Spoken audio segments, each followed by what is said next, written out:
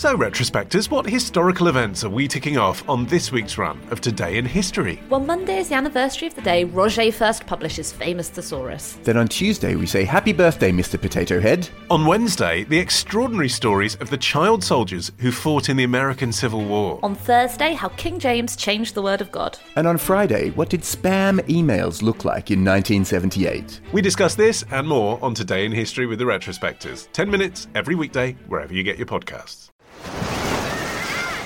Hear that? Believe it or not, summer is just around the corner. Luckily, Armor All, America's most trusted auto appearance brand, has what your car needs to get that perfect summer shine. Plus, now through May 31st, we'll give you $5 for every $20 you spend on Armor All products. That means car wash pods, protectant, tire shine, you name it. Find out how to get your $5 rebate at armorall.com. Armor All, less work, more clean. Terms apply. Welcome to For Formula One's Sake, the F1 podcast that drinks tea Earl Grey, hot, out of Sir Patrick Stewart's shoe. Ricciardo, are you listening to this? Fucking stop this shoe nonsense. Welcome to For Formula One's Sake, the F1 podcast that finally scored some points at the cost of $400 squillion. Good on you, Stroll. Welcome to For Formula One's Sake, the F1 podcast that, according to Channel 4, is most likely hosted by 3 Tory voters. Well, that's because statistically, if you like Formula 1, you vote Tory. I feel uncomfortable, comrades. Welcome to For Formula One's Sake, the replica helmet of Formula 1 podcasts. Even though they said it wasn't. Liars. It was a replica, but that's for insurance reasons. I mean, I understand the for insurance reasons bit, but then you don't lie. Yep. They lied. It's not what it is, it's what it represents. Yeah, a dead man's head. I'm Chica Ez, and today from a safe house in northwest London, we are going to talk about the 2017 Canadian Grand Prix. So we're going to talk about Hamilton's win, Stroll's glory, and Terry's story competition. That is all to come. Joining me is a man who didn't get drunk at a prestigious industry event last week. It's Phil Tromans. Hello. Yes, I had 1 pint. And alongside him is a man who might have done. It's Terry Saunders. Hello. I also had 1 pint and 10 champagnes and another pint. And then I may have had a gin. And Chica, you were also there. Drink? I was just trying to keep Terry company, so you know. So last week we went out of the pubs that we feel comfortable in, and we were let loose in a prestigious motorsport event. It was the Motorsport Magazine Hall of Fame, held at the Royal Automobile Club. Correct. Did we fit in? Well, you know, we fitted through the door. We fit in as much as if we were catering, I think we could have got away with it. I don't know, there were some classy waiters there. There were, actually, to be fair. So I'm not quite sure how all this came about. Well, someone got an invite, someone passed that invite on, someone else passed it on, and then by the time it got to us, it was just shabby and dirty. We were just like, yeah, we'll have it. Press. Yeah, we were there as press.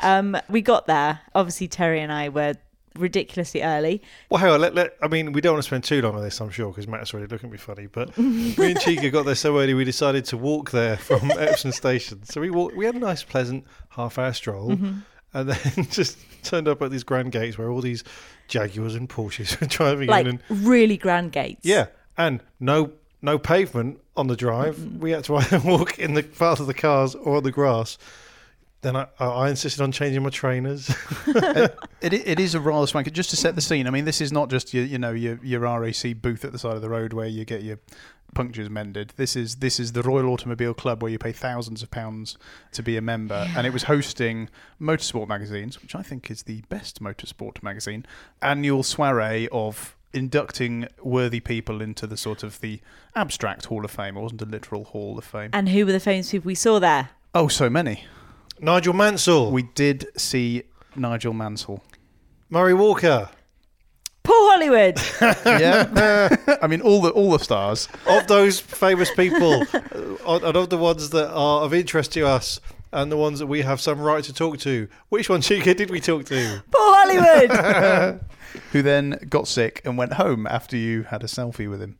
Well, I didn't touch him. I was very clear. If you look at the picture we've shared, I'm definitely not touching him. Basically, we were sort of dispatched there by producer Matt with a very specific brief of cause carnage. So Matt said to us, remember, nobody wants you there, and you're not meant to be there. So just keep that in mind. Like every birthday. So, Nigel Mansell, there's a moment happened where a natural opportunity to meet him hadn't really occurred. I think we'd all agree. He was kind of squirreled away with his entourage. He was always surrounded by people. Because he's Nigel Mansell, 1992 winning Formula 1 world champion Nigel Mansell. Yeah, I mean, you're a bit of a fan. Slightly, you know. If you're not an old time listener, I adore the very ground he works on. Jersey. Walks on, wanks on, any ground he's been near. So at a lull, we went into the main bar to have an ale because I frankly had enough champagne. Another ale. No, that was the first ale. Oh, okay. Because I've been drinking champagne all night, so fuck you. And then What did you do with that ale, Terry? All right, okay. I may have spilt some of the ale over your suit, Phil. Did that clean up, by the way? Not yet. Okay. I will pay. And Phil said, Terry, Nigel Mansell just walked behind you. So I turned round and worked out the only place he could have walked was the toilet. So I decided to follow Nigel Mansell into the toilet. Now, let me just get this straight. As I stepped into the gents, I didn't have a plan. My plan was as much as get to the gents. And I walked in there and there was a really thin guy who, just by sheer coincidence, looks a bit like Damon Hill at the urinal. And I was like, oh, what a cornucopia of 90s British champions. It wasn't him, though. And I looked around and Nigel Mansell wasn't there. So I let Damon Hill finish weeing, and then I looked around, and there was one cubicle locked. So I thought, my hero must be in that cubicle. So I put my ear to the door. I don't know why. And all I can say is he's a very quiet about his business. And then I realised he's probably quiet. He probably uses cubicles and is very quiet about his business, because I'm sure I'm not the first 30-something to follow him in. Also, when you're in a cubicle, you can see people's shoes. And you had some particularly... I had quite distinctive grey and yellow shoes on. So actually, yeah, he's probably there going, some pervert with grey and yellow shoes. Rosemary. Where's he from exactly? I don't fucking care. I think it's suffice to say we possibly didn't come back with the incredible groundbreaking motorsport expose that producer Matt was hoping we would. We interviewed Jenny Gow's makeup lady. We loved Jenny Gow's Jenny makeup. Gow as well, And who was Jenny also Gow. lovely. But more importantly, her makeup lady was an excellent She was very woman. nice. So we've got about 6 or 7 hours of raw audio, and going through it, I think there's about 3, maybe 4 minutes of stuff that's worth listening to. Let's open source it. Let's put the whole thing up, Edward Snowden style. Dump the whole WikiLeaks. Dump everything online. In fact, let's upload it to WikiLeaks. I don't know. That'll be the one thing that crashes the website. Well, if something we up. can salvage anything, we'll put it on Facebook. But my favourite bit, apart from all the times I go, I'm going to go and find a drink, is the bit where Chica took it upon herself to find out what they were eating at the dinner. And there's a wonderful interview that I hope we put up, where Chica just spoke to the waiter, going, what are they eating? But no, I think you phrased it as though you were eating, so you were just checking because you had an allergy or something. We, of course, weren't eating because we just got stuck in a cupboard with some crisps and sandwiches. Okay, all right. So we will put all of that on some sort of social media platform. But let's move on. Now it's time for Listener's Corner, and let's start off with 2 official sightings of the FF1S merchandise. Phil. Yes, thank you very much to Matthew Restaino, who sent in a picture to our Facebook page showing him wearing the super sexy yellow, which I hadn't seen before, FF1S T-shirt at the Berlin E-Prix, the Formula E race. That was a replica of Ayrton Senna's T-shirt that he wore in his 1984. FF1S. Yeah.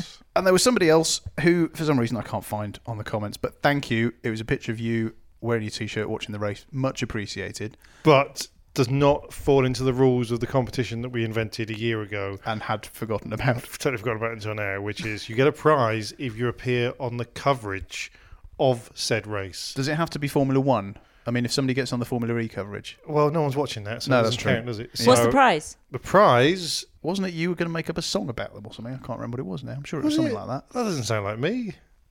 We might have been drinking.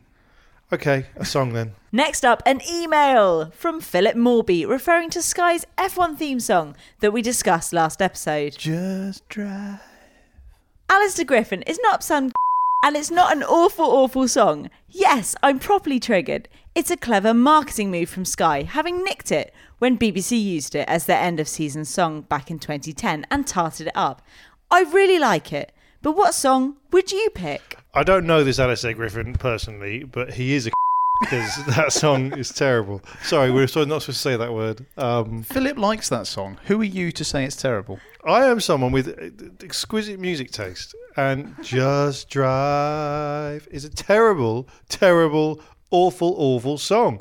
And just because the BBC used it first doesn't mean that's fine. You know, the BBC employed Jimmy Savile for many years. So let's move to our always busy Facebook page.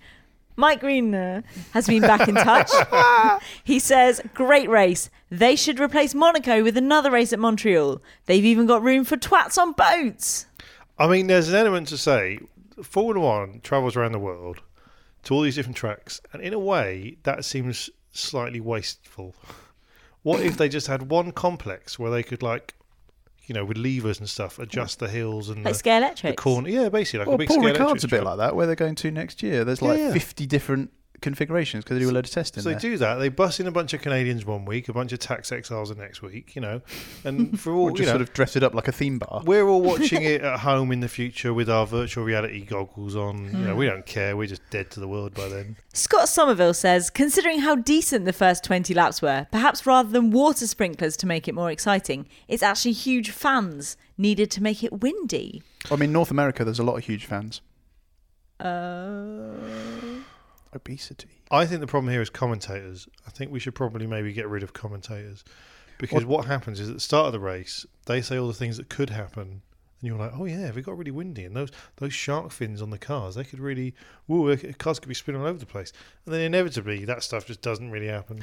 Do you think then there's maybe a case for like a sort of red button alternative of like really pessimistic commentators? Because you've got to have somebody to say what's going on. Jonathan Palmer could be back. Oh God. Oh. God, no. Ben Turnbull says, McLaren should save their entry money and just buy Alonso a season grandstand pass. To be honest, I was surprised he had any clothes left on by the time he escaped the souvenir hunters. It would have been quite funny if that sort of move of "I'm here, my people" backfired spectacularly and they just ripped all his clothes off him. I don't think he'd mind. Just his helmet would be left. No, just a replica. Alonso's clearly just given up of like, fuck it, I'm going to go into the car, I'm going to crowd surf. Exactly. I enjoyed it. Alonso's best stuff this year has been out of the car when he's just been doing It's random been the shit. last few years. Alonso turns out he's a good comedian. Wasn't necessary in a Ferrari, but now Him and the CEO of Honda are an excellent double act. Black Morris on Twitter says, are McLaren still capable of attracting a top quality driver? no, All right. Who do you think will be in that car next season if not Alonso? no one. They're just No gonna one run at all? They will just be there Ron Dennis. piddling around, going, anyone? Oh, who's that? Senna's cousin or Prost kid or something? One of those. Bruno rejects. Senna? Yeah, Nico Prost. some one of those. Just one of those kind of names that sounds impressive, but actually everyone goes, oh. And in other news, has McLaren finally had enough of Honda's bullshit? It does look like it's getting that way. This is basically Zach Brown, the boss of McLaren, who up until now has been relatively diplomatic considering all the nonsense that Honda have been going through. But this race at Canada, Honda was supposed to bring an upgrade. It was supposed to bring more power and just something better than they got before. And they didn't. It wasn't ready. They didn't bring it. And Zach Brown had a pretty unveiled go at them, saying that they were lost. And at the same time, Alonso said that he'll stay at McLaren if they win by September. See, comedian. Which everybody immediately said, well, that's not going to fucking happen, is it? So it does seem like they're sort of laying the groundwork for just like, keeping it relatively civil, but just sort of saying they're a bit shit. So we're not surprised when they ditch them towards the end of the season, which I'm increasingly thinking they will. Is it true they're trying to go to Renault? That I hadn't heard. No, Alonso's trying to go to Renault. I suspect Mercedes. Heard that they were trying to get parts from Renault. Oh, God. It's... Well, like, any old part. Any trying to get- parts, you got any legs, spark plugs? arms, whatever. I hadn't heard that. I'd be less surprised if they went to Mercedes, because obviously Mercedes have there's a limit on how many different teams the manufacturers can supply, and of course since Mannor's not there anymore, Mercedes have got sort of a spare set of engines kicking around. So I'd be quite surprised if they do change engines if it's not Mercedes. As far as I can tell from reading everything, this upgrade for Canada, I think they still thought they were getting it until the last minute. It does seem like everyone at McLaren was pissed off because it just didn't show up. They just didn't tell them they weren't going to bring it. Oh no, we decided next week. And at the Canadian Grand Prix, they brought back the old-fashioned raft race of the mechanics making rafts for a race. just in case I wasn't obvious from the initial statement. And McLaren won. McLaren, hands down, had the best chassis in the raft race, as I said all year. Best slashed together. And I just hope there's this moment where, like, Alonso says, right, if we don't win by September, I'm leaving. And then Zach Brown goes, do rafts count? Meanwhile, there's a new F1 spat between Alonso and Ralf Schumacher. Yeah, who saw this one coming? So this is all about karting. So Alonso owns a karting facility in Spain, and it's been used for some big kart meets, World Championships or something like a serious international karting event. Ralf Schumacher runs a karting team, and he basically had a massive go at the facility, saying that it wasn't fit for purpose and it was damaging all his karts and all this kind of stuff. And somebody put this to Alonso in the paddock at Canada, and Alonso basically went, well, it's Ralph. He's not doing much these days. He's not been in the news. He's just saying stuff to get his face on TV again. And also, he owns a kart track in Germany where the World Championships aren't. And Alonso basically just said, no, it's just being salty. But what I would say is this is a tremendous story, but it's a much better story if you're me and you read it wrong. And I read the whole thing as there's a karting meet with 12-year-olds, and Ralf Schumacher was one of the people driving. So he's just there going, I'm still good. Yeah, look, I can beat a 12-year-old. Oh, my God. Which is not unbelievable for Ralf Schumacher. I'm not even sure Ralf Schumacher could beat Mick Schumacher, Michael's son, who is apparently... I'm not entirely sure I could beat Michael Schumacher. But that's for another day. So could we see the return of Bobby Kubica? Who's that, Phil? You remember Robert Kubica? He was Poland's big hope, and scored a race win and had a massive accident. And then had another massive accident in rallying before the start of the season and almost lost his arm. Receding hair, had an arm off. That's right. Yeah, easy to spot. Arm hanging by a thread, losing his hair a bit. He obviously has not competed in Formula One since he had his arm off, but he's been sort of crashing rally cars left, right and centre, and has been scintillatingly fast. And it was a bit of a tragedy that we didn't get to see him race properly in a big team, because he was looking super good when he was racing for sort of BMW, Williams and he signed for Ferrari. Did you know that? That's been confirmed this week. I did not know that. He signed for Ferrari the following year. Well, even more so than a shame that we didn't see him. But last week he was back in an F1 car in Kimi's 2012 Lotus. Did more than 100 laps around the Ricardo Tormo circuit in Valencia, and apparently was faster than Renault's test driver, Sergei Sirotkin. And he's saying he'd really like to come back to F1. So I'm kind of torn on this, because on the one hand, I feel like he's got unfinished business, but on the other hand, I can't say that. On the other hand, he's 32. I mean, however handy he is behind the wheel, do we want to see him come back? Yes, and thrice yes. This is a movie. This is an amazing story. He is better than bloody Lance Stroll with one arm behind his back. Sorry, I can't say that. He is, this guy was an amazing driver, and if he's got the mobility to drive again and do 100 and something laps, he can bloody do it quickly. I mean, the worry is that he doesn't have the mobility to get around the tightest corners. For example, the hairpin at Monaco. So that's maybe something they'll have to iron out. But the other downside is if he does come back, and he seems to have a very good relationship with Renault, I mean, whose place is he going to take? Do we really want to lose Jolyon Palmer just so he can have Robert Kubica back? I would be so happy to say to Jolyon Palmer, you've just been replaced by someone with one fucking arm. I mean, for the record, he has got two arms. I mean, they managed to stitch it back on, so it's not quite. But for the joke... Tell us how wrong we are. You can tweet us at For F1's Sake, or find us on Facebook where we're For F1's Sake, or you can email us at wrong@ff1s.com. Before we move on to the Canadian Grand Prix, which was excellent, we're going to drag this already quite long episode out for just a bit longer with Terry's story time. Thanks, Chica. And yes, it's story time, or rather the story competition that we set a few weeks ago, where if you had written a story, you could win a chance to spend the Grand Prix of Britain, otherwise known as the British Grand Prix, with myself and Phil in a pub in London. Phil, what could be finer? Have you kept that date free? Yes. Oh, pretty sure I have. This was aping the Williams / Airbnb competition, where you could get to spend a night with Felipe Massa And also a night in the garage. I and also a believe. night in the garage with a happy finish. By the way, with Felipe Massa, a happy finish is not Brazil 2008. Hey, good job. Well, it lasts about the same amount of time. Ooh. So we asked for you to write a story of 100 words or less of why you think you should be watching the Grand Prix with me and Phil. So the people that entered will be listening, nervously waiting to see if their story's been picked. And we have had 7 entries in. So We've there's had a lot of 8. people- We've had 8, but Matt excluded one. Why was one excluded? Filth.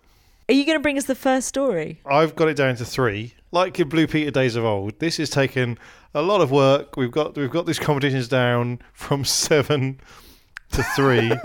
As soon as one of the entries was just the word cornflakes repeated 50 times, this has been Oh, why hard did I work. not get to see that? Well, you did all the editing. I'd have promoted that one. Okay, so here are the stories. The first one. Now, what I want to do is once I've read these 3 stories, then we're going to judge them and pick a winner. Okay. We should say that I haven't heard these before. Have you, Chica? No. And I've only skim read them. I've not really paid any attention.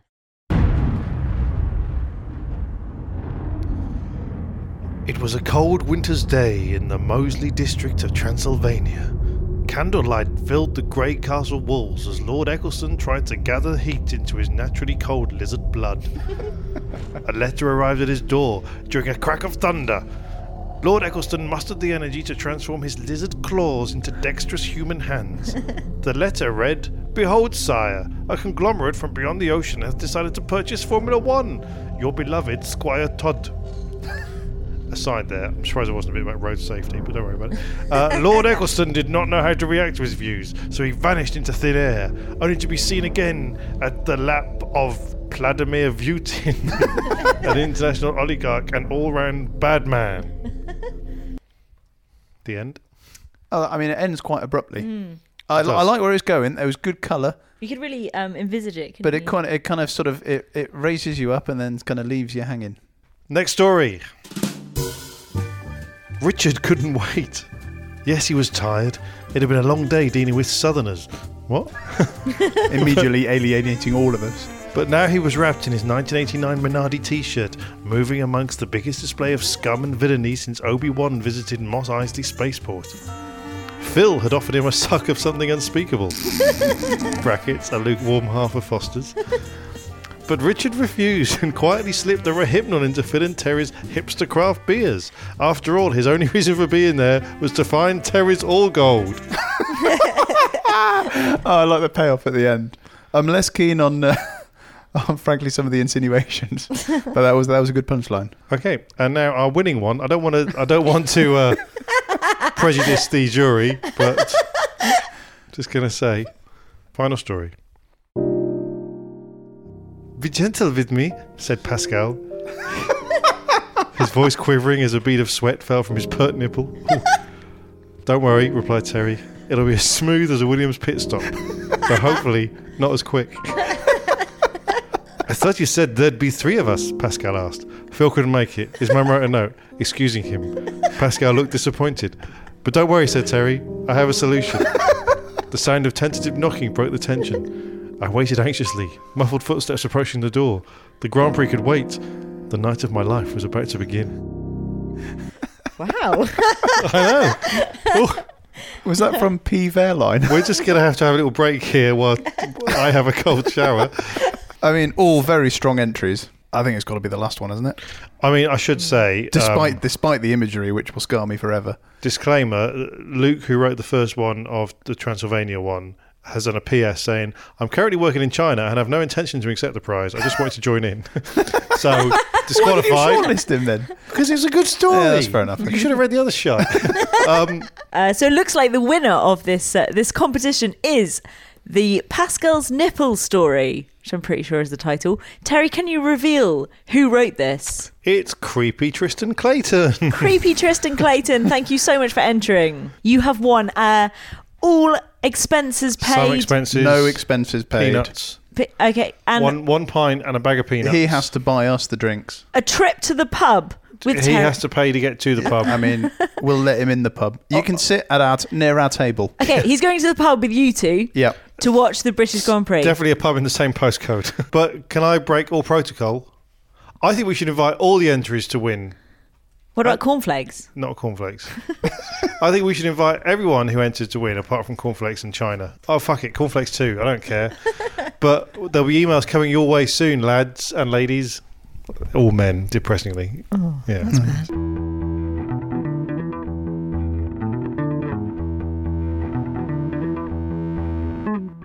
Okay, so now it's time to finally get us to the title of this podcast, the Canadian Grand Prix, in case you'd forgotten. Oh, yeah.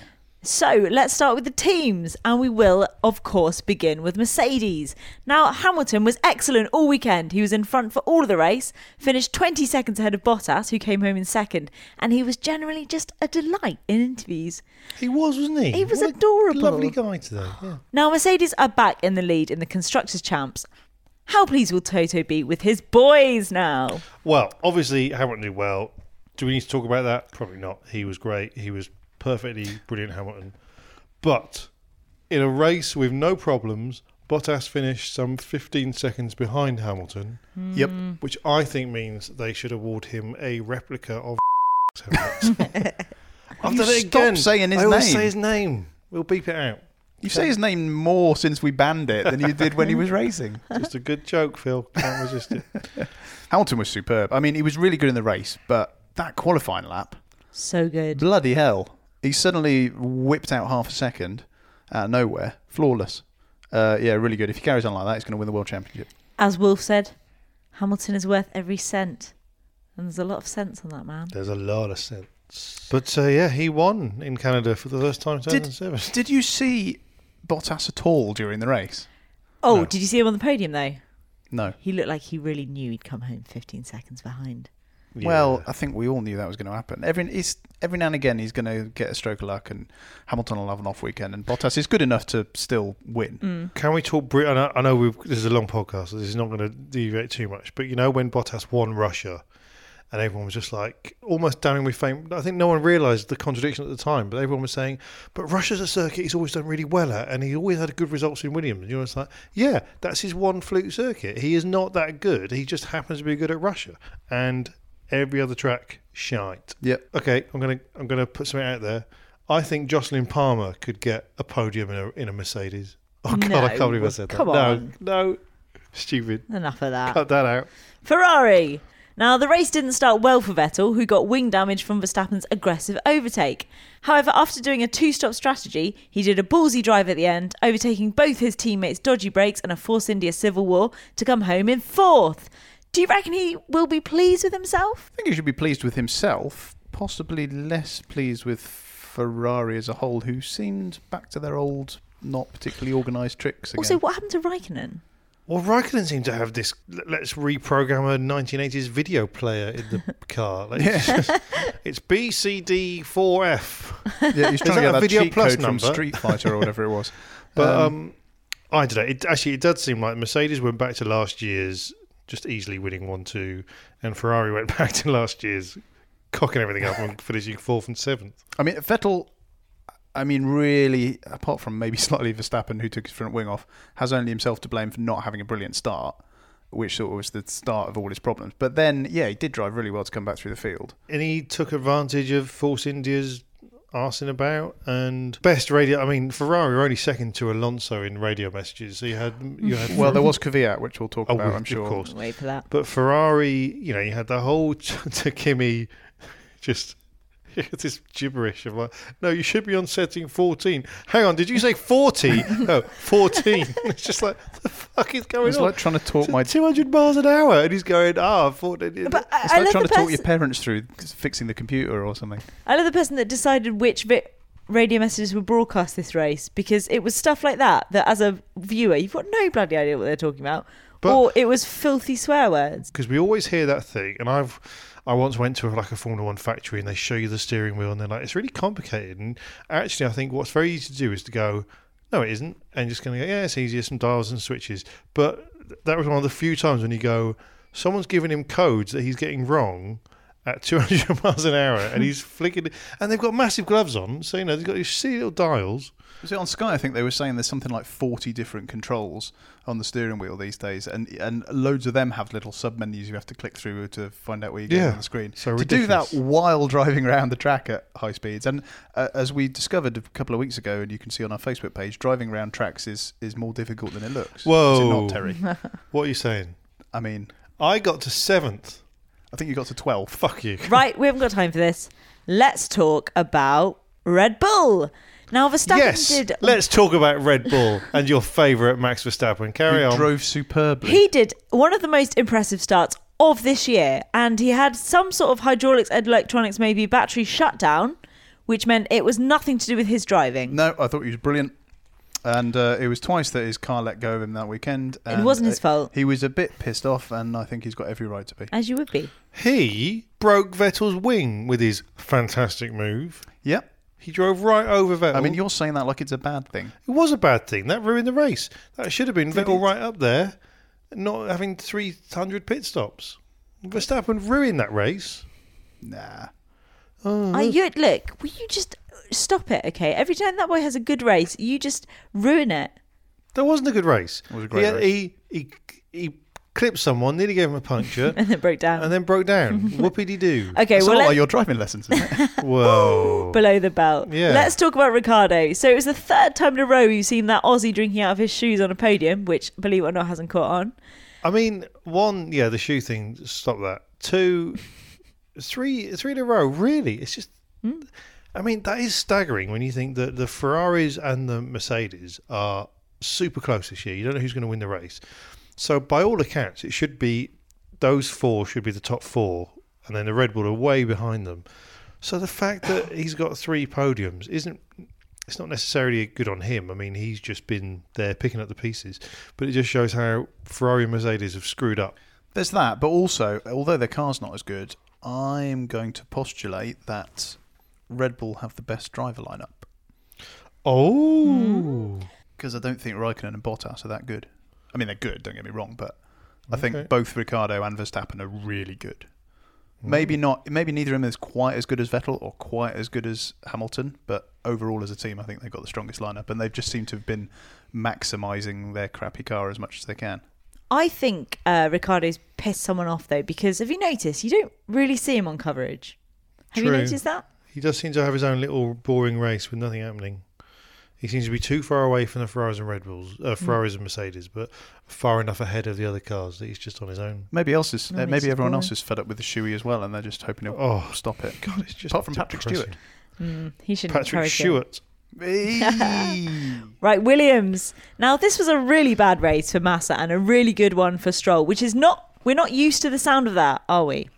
The Canadian got his first points in Formula One. Stroll got a thumbs up from Hamilton, which was because he let him overtake and not because he was pleased with him. How was Stroll up to his game? Home field advantage, maybe? Sort of Would that buoyed really on make a by- difference?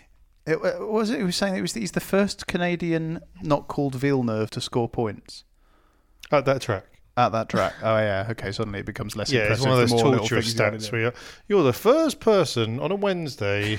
You're the most beautiful girl in the room, to quote Flight of the Thanks. Conchords. I mean, I don't think was he 9th. I don't think 9th he's is going to still- blow the world away, but he got points at last, and it was his home race. Good for him. A lot of people crashed out, to be fair. Yep.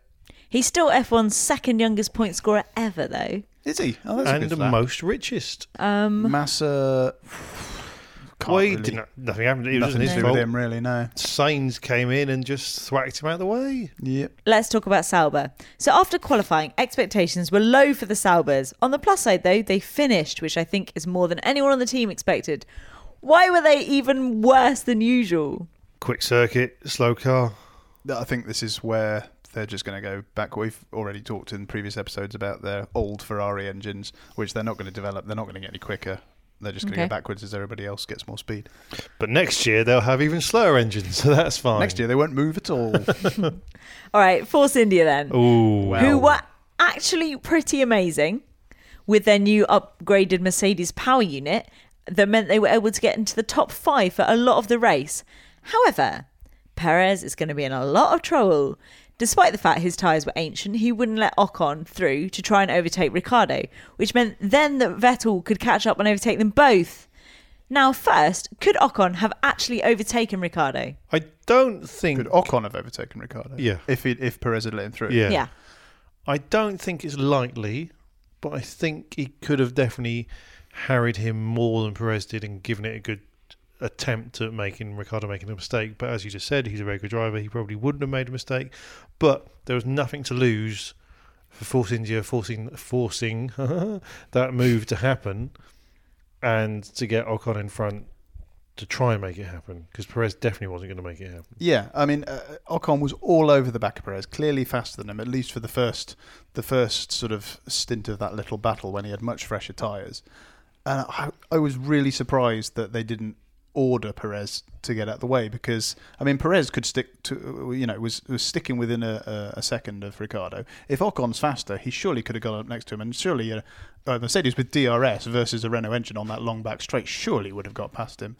I think it was a bit of an own goal by Force India by not insisting. What I can gather is that they have no contractual shenanigans in Force India about team orders, and Perez brings a lot of money to the team, which is why the radio transmissions were very much along the lines of what we're proposing. Just blue sky thinking. How would you feel about giving up your place, but we will, as a team, sing you a little song at the end, and you can give back the place. Ocon will give back the place if he doesn't get us past. And then Perez is just, and again, like Raikkonen, he's just like he's doing a business deal on the bloody in the car. He's running it past his lawyer. That's what it took so long. I've discussed you. I posit your rumour, and I come back with this. I won't let him through, and you won't make me. Okay. Well, what about Sergio? If pretty please, no. It was a bit kind of like, I'm going to pass him any minute now. I'm going to pass him, and then he just sat behind him for 25 laps, not getting anywhere near him. It was a shame. Well, then there's that weird thing. So Vettel got put by, Ocon totally lost out, nearly crashed. Good move by Vettel though. Did well. Lovely guy. Yeah. But at the same time, he was in Manor last year, for a bit of last year, and did all right. But what can you do in a Manor? This year, he's been in Force India, he's been getting good results, but nothing spectacular. This is the race that put him on the map. And what Perez has done is highlight that Ocon is better than him. Could be. I did hear people of influence on at least on Sky's reporting, mentioning him with a possible future Mercedes seat. He's a Mercedes driver. Yeah. Bottas is going to be shoved back to Williams next year. Ocon all the way. Straight swap, maybe. Not a great weekend for them. Grosjean had to have new front wings after Sainz lost it on the first lap, which dropped him into last. Magnussen forgot one of the key rules of F1 and overtook under the safety car. On the plus side, though, Magnussen was at one point in 8th, and Grosjean made his tyres last a really long time. Do you remember a time when Haas were good? Australia last year. That was promising, wasn't it? Oh, dear. Now they're just kind of... They're still doing quite well. They're better than Sauber and McLaren. The best bit was Magnussen going, there's a Ferrari cap under the... That was so good. Good eyes. How good is that? Not just a cap, a Ferrari cap. It's a snapback, possibly a large size, still got the sticker on the back. I believe it belongs to the child in the 4th row of the grandstand who is currently hatless. Yes, and crying because Kimi's not winning. Okay, Renault.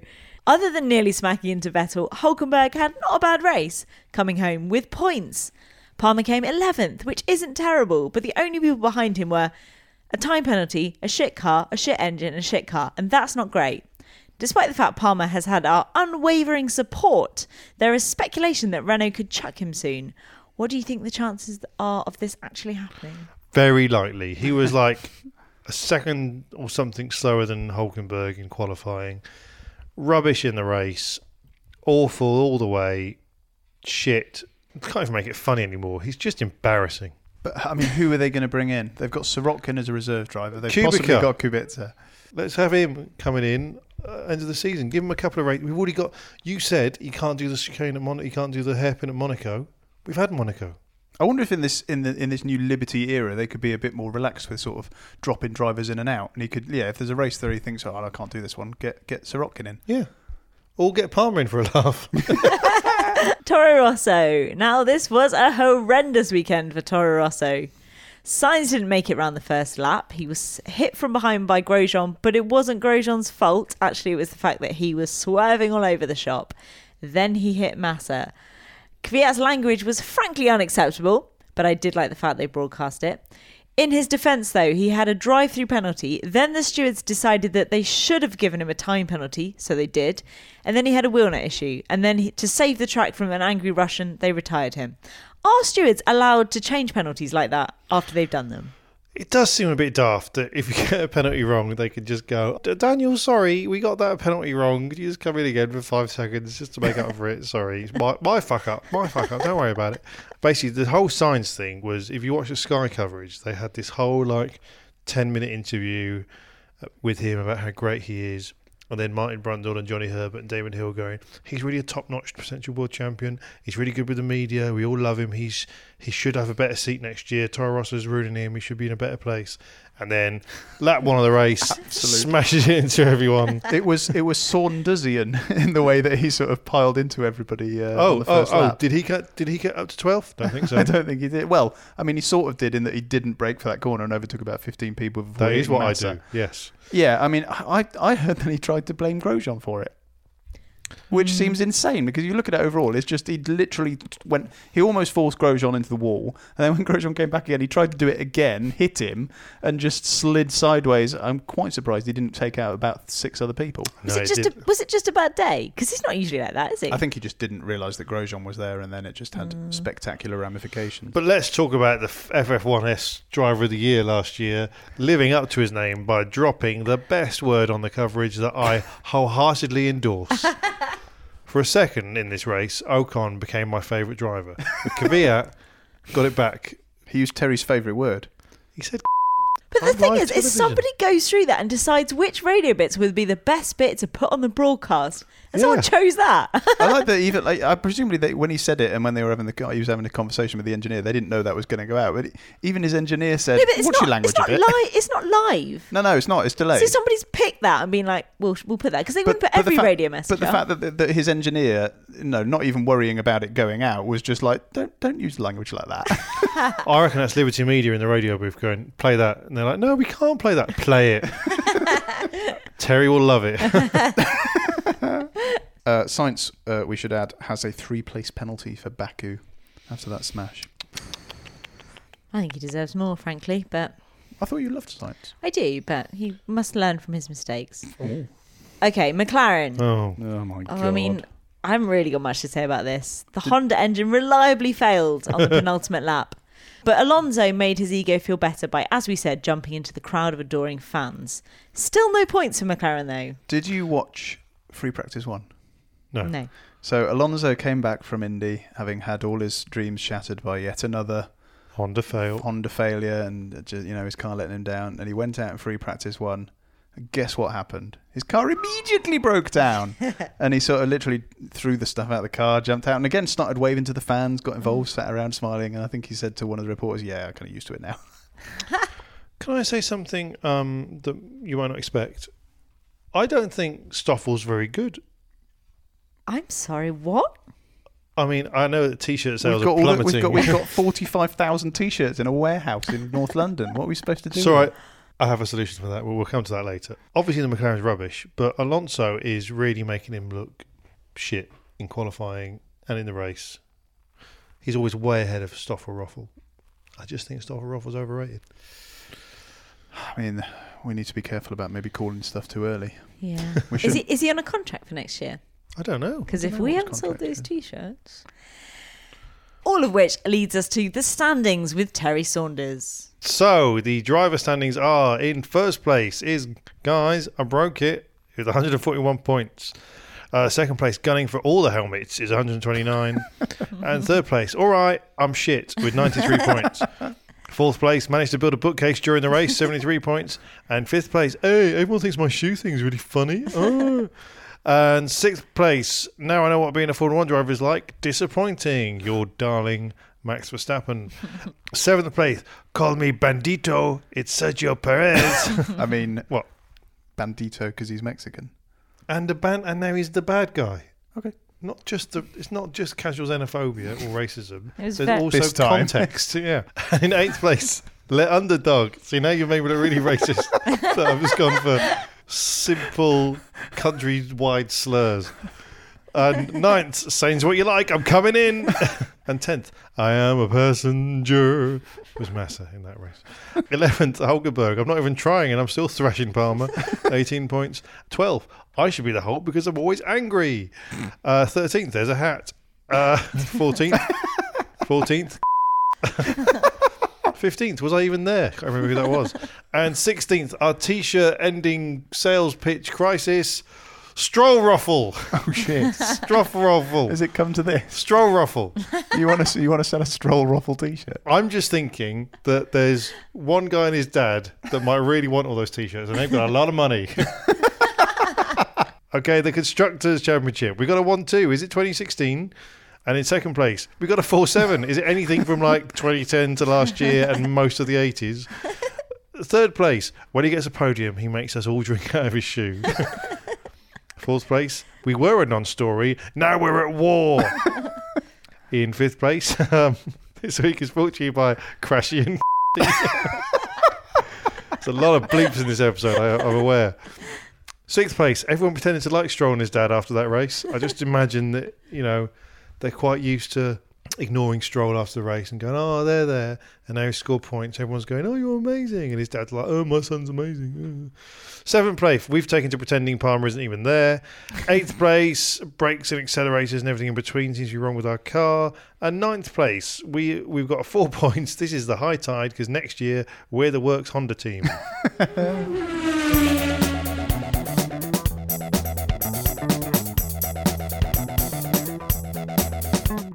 Now it is time for the 2017 FF1S Grand Prix Fantasy League powered by Grid Rival. Yes, Chica, that's right. We are now 7 races into the 2017 FF1S Grand Prix Fantasy League powered by Grid Rival. And the top 5 looks like this. In 5th place, I'll be honest, it's pretty much the same top 5 as last time, just in a slightly different order. 5th place, Norfolk and Chance. Mm-hmm. Yeah. 4th place, Just Drive Racing. Just Drive. You're a big fan. In 3rd place, Testing 1, 2, 3. Number 2, Platypus. Yeah. And number 1 is still the official Mercedes-Benz AMG team. How are we doing, Phil? Well, Terry, glad you asked. 42nd place. Out of how many? 278. Well, that's pretty good. I'm in the top 43. Yep, that's right. Is Terry Saunders' Let's Get Funky.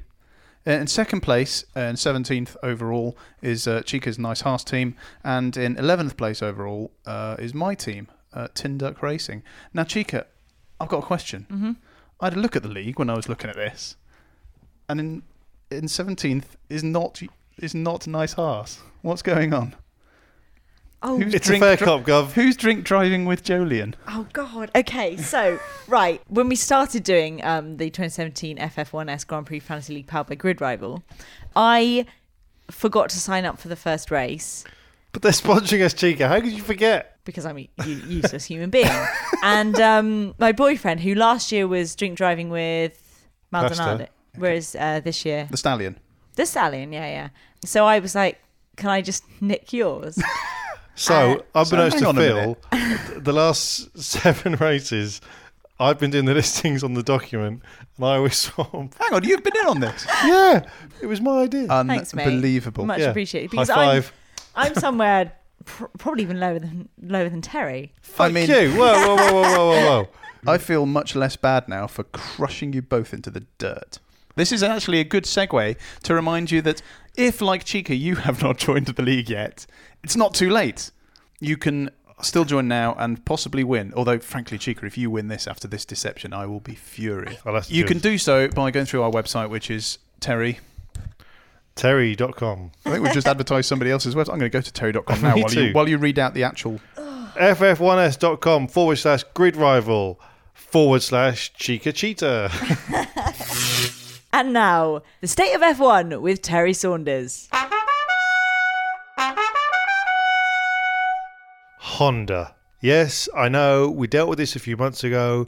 Everyone got together and agreed there was a way of fixing this embarrassing and humiliating problem, and that was for Honda to accept some kind of external help and get the engine on the way to okay and then somehow not be last. Everyone was on board, except it seems, for Honda. The expected upgrade that was due at the Canadian Grand Prix didn't arrive, and by the sounds of it, they didn't even tell McLaren. Eric Boudier had to stay in between the vague hours of 9 and 5, but the delivery didn't come, and when he rang Honda, they said they did, but there was no one in. You know the drill. But, unlike Yodel, Honda didn't even fucking try. They decided that it's actually more important to solve this problem on their own. Like, this isn't a multi-million-pound Formula 1 programme, but me and my kitchen lights. Now, I'll admit that after a bit of YouTubing and a terrifying moment where the wires in my ceiling were not the same colours I was expecting, I did manage to get the lights working. But to exactly quote Mario Ilian, it's a little more fucking complicated than that. So now everyone's crying. Alonso is going to quit and go to India. McLaren can't win by September. Stofferoffle's not doing great. And frankly, my beloved team is fucked. Thank you, Honda. Do I have a solution? No. Well, yes, it's pull your finger out, but really, what's the point? All I have is a plea. This is a plea to Formula 1. Guys, you can't allow Alonso to go to Indy full time. There's only one thing to do. At the last GP before September and his deadline, which is Belgium by my reckoning, all the other cars have to stop so Fernando wins. That way he'll stay at McLaren and stay in Formula 1. Come on, you've done it before. At Indianapolis, ironically, when all the cars peeled off so someone else could win. I'd say be dramatic, leave to the last lap, but there's a pretty scant evidence that Honda can make it that far.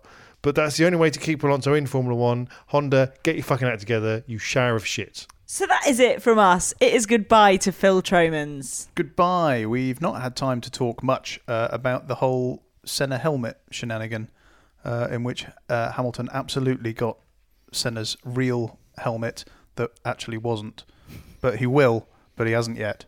He did hold it aloft like a severed head, though. Yes. That was a weird bit. It was a little Game of Thrones. And to Terry Saunders. We also haven't talked about the lovely Tony Brooks, who, when shown a picture of Sterling Moss that was painted for the Motorsport Hall of Fame, said to the artist in front of people, "I can see what you were trying to do." Lovely moment. Lovely guy. We'll be back in 2 weeks' time to discuss the Azerbaijan Grand Prix. In the meantime, check out our Facebook page, facebook.com/ForF1sake, and follow us on Twitter @ForF1sake. And we will put all of our usable audio from the Motorsport Magazine Hall of Fame. Which was actually a fucking marquee. Let's just get that straight. You'll hear more if you go to our Facebook page when we put it up there. And please, please, please review us on iTunes. We've got lots of 5-star reviews, but to be honest, we'd like more. Yeah. We are very, very greedy. But thanks for listening. We will see you in a fortnight. I've been G. Kraz. Goodbye. Goodbye. Bye.